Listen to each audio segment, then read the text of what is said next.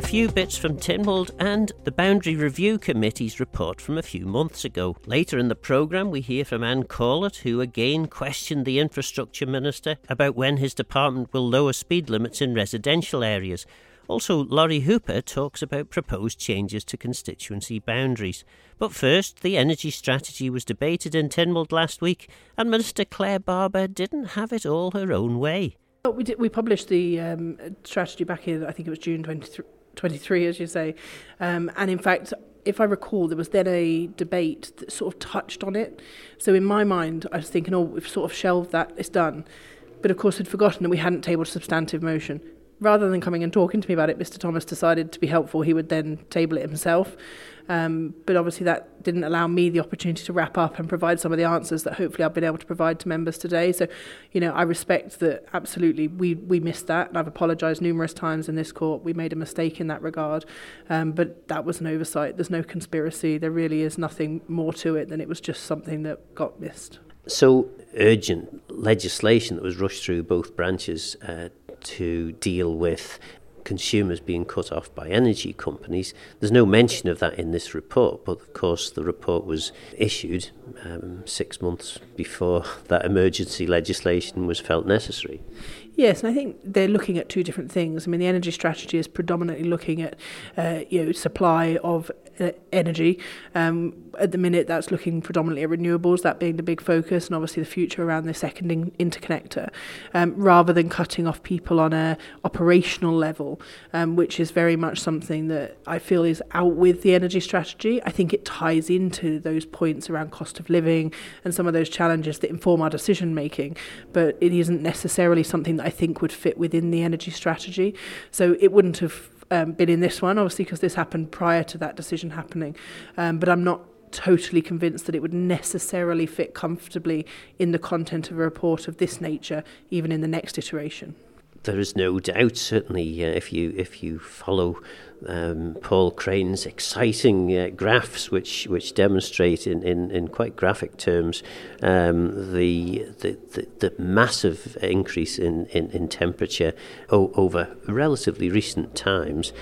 No doubt that we need to take some form of action. Is there, though, a danger that we take what seems to be the right decision and then potentially create even bigger problems?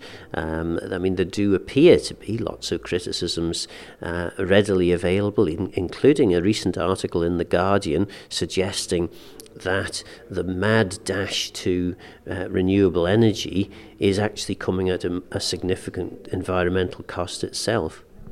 I think that's the reason we've developed the energy strategy in the way we have, which is an iterative document, because we do recognise there will be new technologies. Saying that, I think that actually wind technology, as an example, is relatively well established, and I think that, as with everything, you'll find some people who will challenge some elements of it, but in reality the technology has been around for a long time. It's not just a couple of years old, it's well established. Whereas what we are seeing obviously is some new information around batteries, for example. They have massively decreased in terms of the cost of battery storage, and one of the biggest challenges we have on the island, which is why we have the preference for wind over solar, is that the times when we want to turn our electricity on, the times when we tend to have the lights on, are the times when the sun isn't shining. So the graphs you look at are complete mismatch between solar, when it will provide you the most energy, and when you actually need the most energy, whereas wind is pretty consistent. But what we need to then do is look at how we manage our storage, and that's where we have either the interconnector as one option, where we have the ability to turn on that demand at will to make sure that we can maintain a base load, but also that we can manage peak demand. And there's also the options around either battery storage, or bioenergy, and potentially something where we could use that on a demand-led basis, but also provide some other benefits across the island. So I think there's a number of areas. Some of those at the minute we're still in relatively early stages of exploring, but for me the key point around this energy strategy is we absolutely must make sure that the decisions and the information that are contained within it are informed, which is why we have that section on emergent policy, things where we think we've got an idea of what we might like to look at, but we're not 100% sure of where we'll land on that. And that's absolutely right, and that's for me the beauty of the Energy Policy Board, having all the right people in a room at a time where we can have those conversations, just to allow us to just sense check those directions that we're thinking of taking with the energy policy, where we then put together a document that ultimately will come back, and the next iteration we would look to bring back in July. And again, some of the criticism, I don't know, was it criticism? It's often hard to say with Chris Thomas, but one of the points that he made certainly was that there was no seat on the Energy Policy Board for the head of the climate change transformation team, and yet there was potentially a seat on the board for the MUA. And were you, for example, a private energy developer, you might well think that there's a gross unfairness that one of your public sector competitor, effectively, is sitting on the board making decisions. And I think I said in there, I'm certainly open to the idea of Daphne coming onto the board. I think she provides a huge amount of value when I work with her on the climate change board. But equally, I know that those conversations are happening, and I know that Steve Forden sits both on the climate change board, as do I, as does the DOI minister. So there is some interplay and overlap in terms of those boards, but obviously with quite different focuses. In terms of MU, a lot of the value they bring is in terms of that technological information that they can bring to a discussion. Obviously, as with any committee, if there's something that's specifically related to them, they would need to recuse themselves unless they were providing an update on a project that's specifically relevant to them. And as we know, the vast majority of focus at the minute, because of how we've structured it, is on public ownership. So there isn't a competitor in the broader sense of the term. But what we do know is also MU aren't necessarily going to build all of these things. So there will be processes and tenders where there will need to be external bodies coming in to do some of the construction, to do some of the provision, because MU simply aren't a building company. They are an electricity provider. In terms then of the decision to go for public ownership, was that not made as a result of good technical advice given by the public energy provider? And perhaps had different advice been given, you might have come up with a different solution. So that was done on independent reports, not done by MU. They were reports that looked at MU's data, but looked at also other data available from other jurisdictions and did a really comprehensive analysis of that, and were very clear that public ownership provides very clear benefits in terms of both cost and security. But as I say, there's a finite resource to government, so as much as public ownership would be a preference, the reality is there will need to be a blend, and it's absolutely right that as we develop the energy policies as we progress, we make sure we consider how best to do that and how best to integrate. We have some brilliant people on the island who I've had the opportunity to talk with, some great schemes, some great ideas, and they're all things that absolutely for me remain firmly on the table as things that we should be looking at. £27.50 was the figure per household that's been spent on improving insulation on the island over the course of the last year. How is that going to incentivise people to significantly change? So we've had significant uptake of the energy efficiency scheme in terms of providing insulation to people, whether that be loft insulation, whether that be through thermostatic radiator valves, whether that be through draft excluders, all sorts of things that can help people in that regard. And I think, as I say, that also shows where actually reducing your improving your energy efficiency also has a tangible benefit on your cost as well, because you can reduce your heating bills.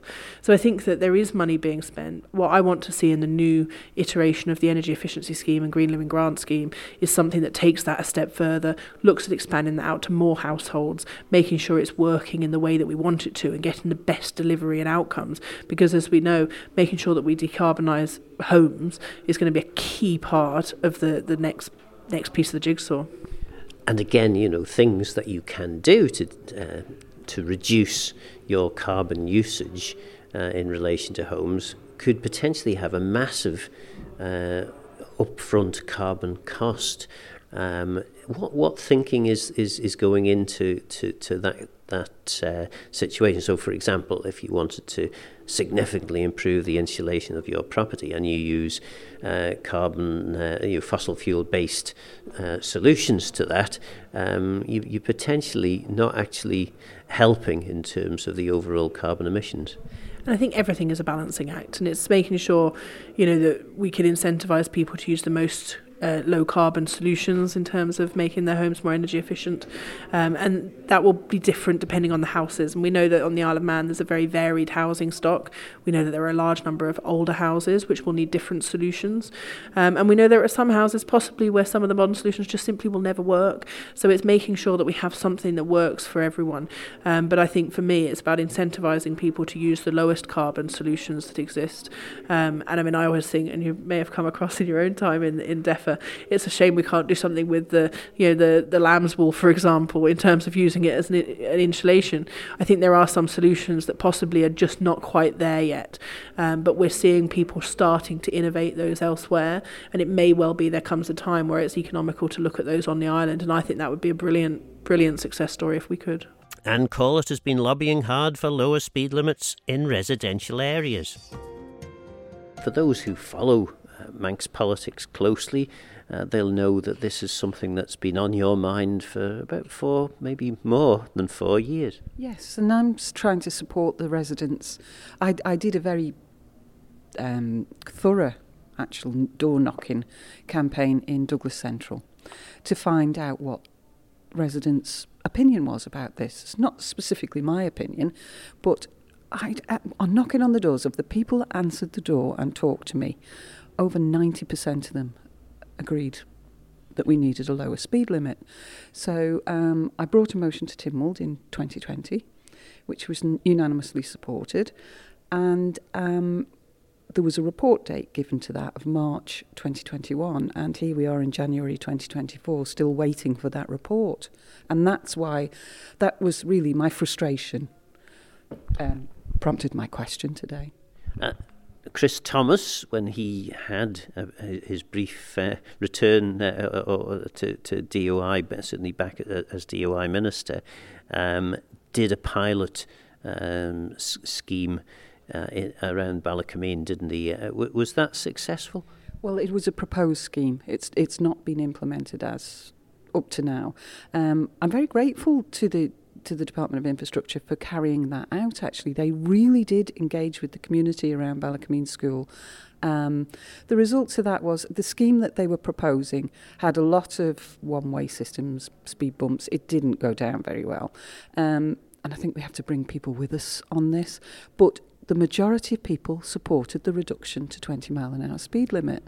So, as I say, I'm very grateful to the department for the work that was done around that, and hopefully speed limits will be implemented around Ballacameen. But that doesn't satisfy the whole motion, because this was a Tynwald resolution agreed unanimously twice, that speed limits in residential areas, specifically around schools, all island, should be implemented, and their task was to report back on how they would do that, and we're still waiting.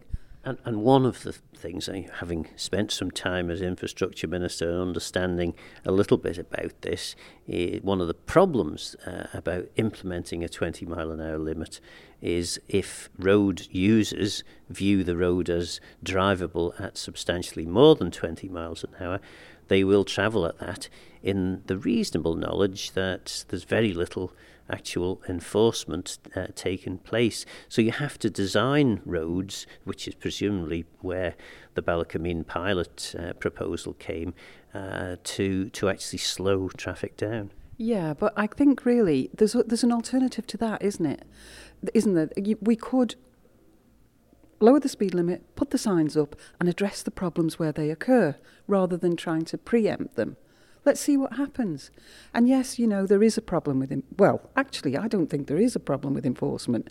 There's no different enforcing 20 mile an hour than enforcing 30, 40, 50, 60. It's exactly the same enforcement.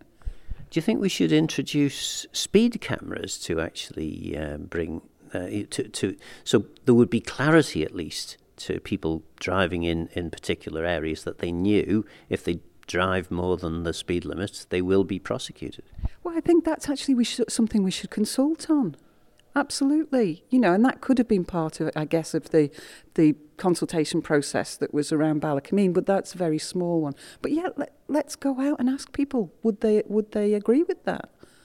Because I think sometimes part of the problem is people don't like the speed, but then they don't like the solutions either. No, well, there is, I suppose we're all guilty in a way of, no, I don't want people driving fast by my house, but I'll drive fast by yours. That's human nature, isn't it? So, I mean, it's just, I do think if we just reduced, even if they did it in the central Douglas area around Ballacameen, to just trial it, to see what the response is and whether people do actually. That's not an expensive thing to do. Change the legislation, put up the signs. Were you convinced by Minister Krugel's answers? Absolutely not. Do you know what? I just really think that the department is actually showing a complete disregard for a Tynwald resolution, and that's not acceptable. And okay, if they haven't had the time or ability to do a full report, come back with progress, or not. If there is no progress, come back and tell us why. But don't just ignore a Tynwald resolution. That is not right. And we can assume that some of the problem here will be manpower, budgets, or whatever it may be. But as you say, without clarity from the Minister, without the department reporting to Tynwald, you've got to just make those assumptions. Yeah, and that was the purpose of my question today, really, to establish that actually, even if there is no progress, there should be some reporting back. That's what was asked for. That's what should happen. Finally, a few months back, the Boundary Review Committee suggested changes to the northern constituencies. Lawrie Hooper wasn't very enamoured with the committee's findings. Aaron Michael, or perhaps Garth, are wanting to snatch a bit of your constituency away from you, and you're not best pleased. No, I mean, when I talked to the Electoral Commission about this, I was quite clear that arbitrary numbers on a page don't really mean anything. So in a part of the world, like say in America, where their districts are all numbered, there's not really a community sense around that.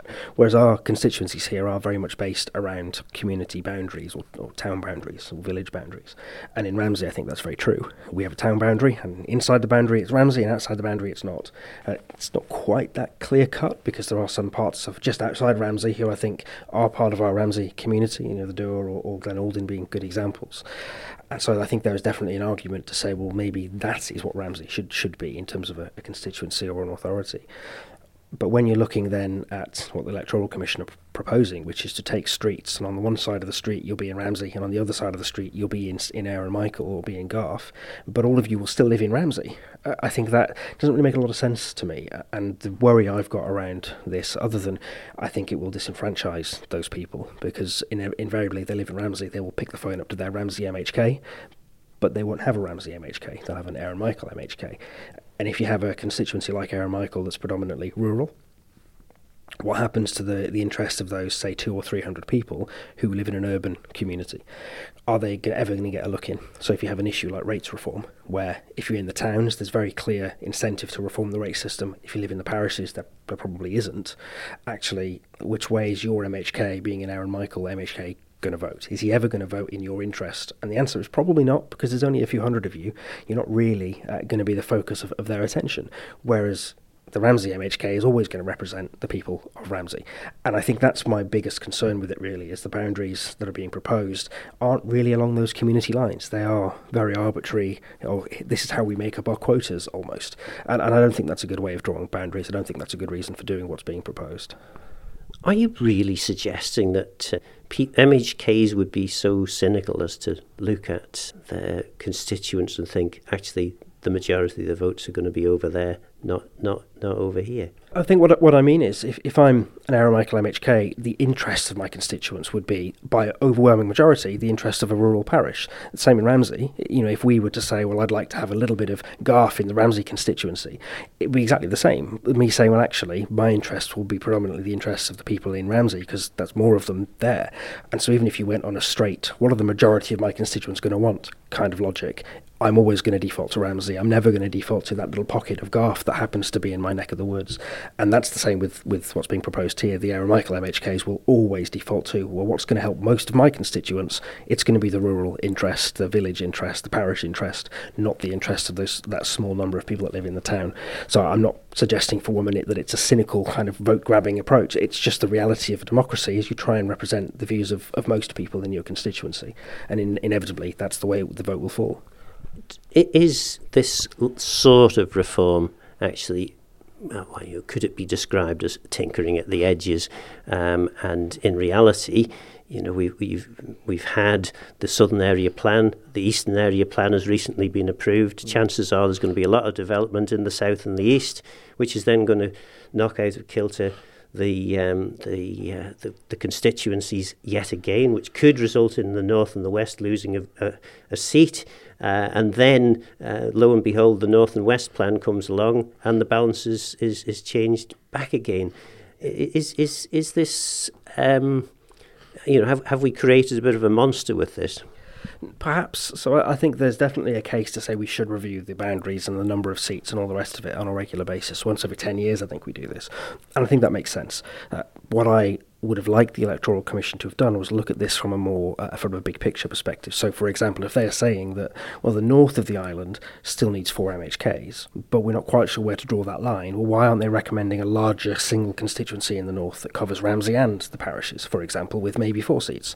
It doesn't feel like they've gone and looked at all the various other options that may be open to them. It does very much feel like they've made some kind of a decision to say, well, we're only going to tinker around the edges, rather than saying, actually, maybe there is a case for saying we need larger constituencies with more seats in them. Maybe we need to look at the number of MHKs. Is 24 the right number? There's lots of questions that they could have asked that, from memory, were part of the Tynwald motion that we did ask them to go away and look at. So I'm a bit unclear as to how they've actually arrived at these conclusions. So I have offered to go and sit down and talk to them again to try and get a better understanding of where they're coming from. But ultimately, I think what we've seen so far doesn't, for me, reflect what would be good for the island.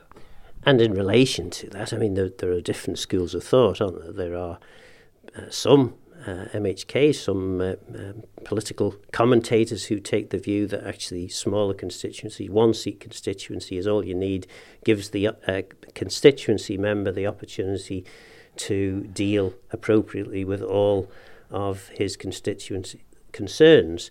Another school of thought, of course, says actually MHKs need to be spending a little bit more time on addressing the £150 million gap in finances and a little less time dealing with the very local issues that some MHKs seem to see as their bread and butter.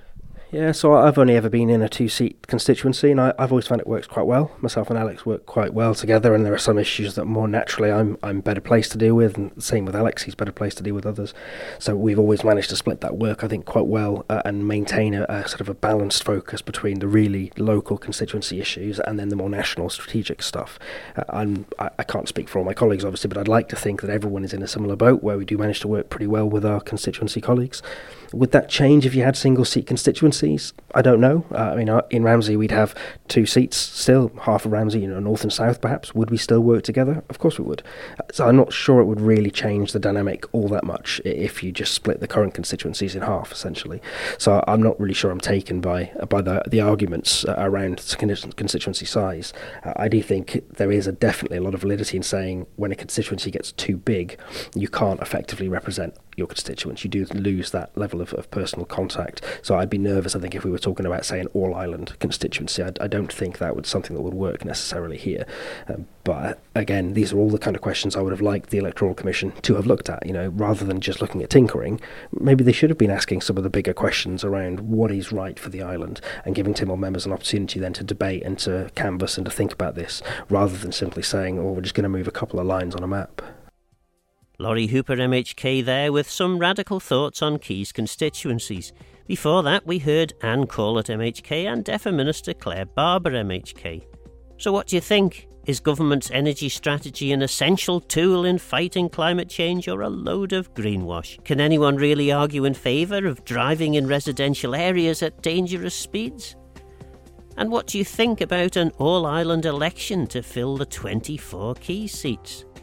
Let me know your thoughts on the programme by contacting Phil Gaughan at manxradio.com and get in touch if you have any ideas for future shows. Don't forget this programme is available as a podcast on Manx Radio's website. For now though, I'm Phil Gaughan. Goramayo. Thanks for listening.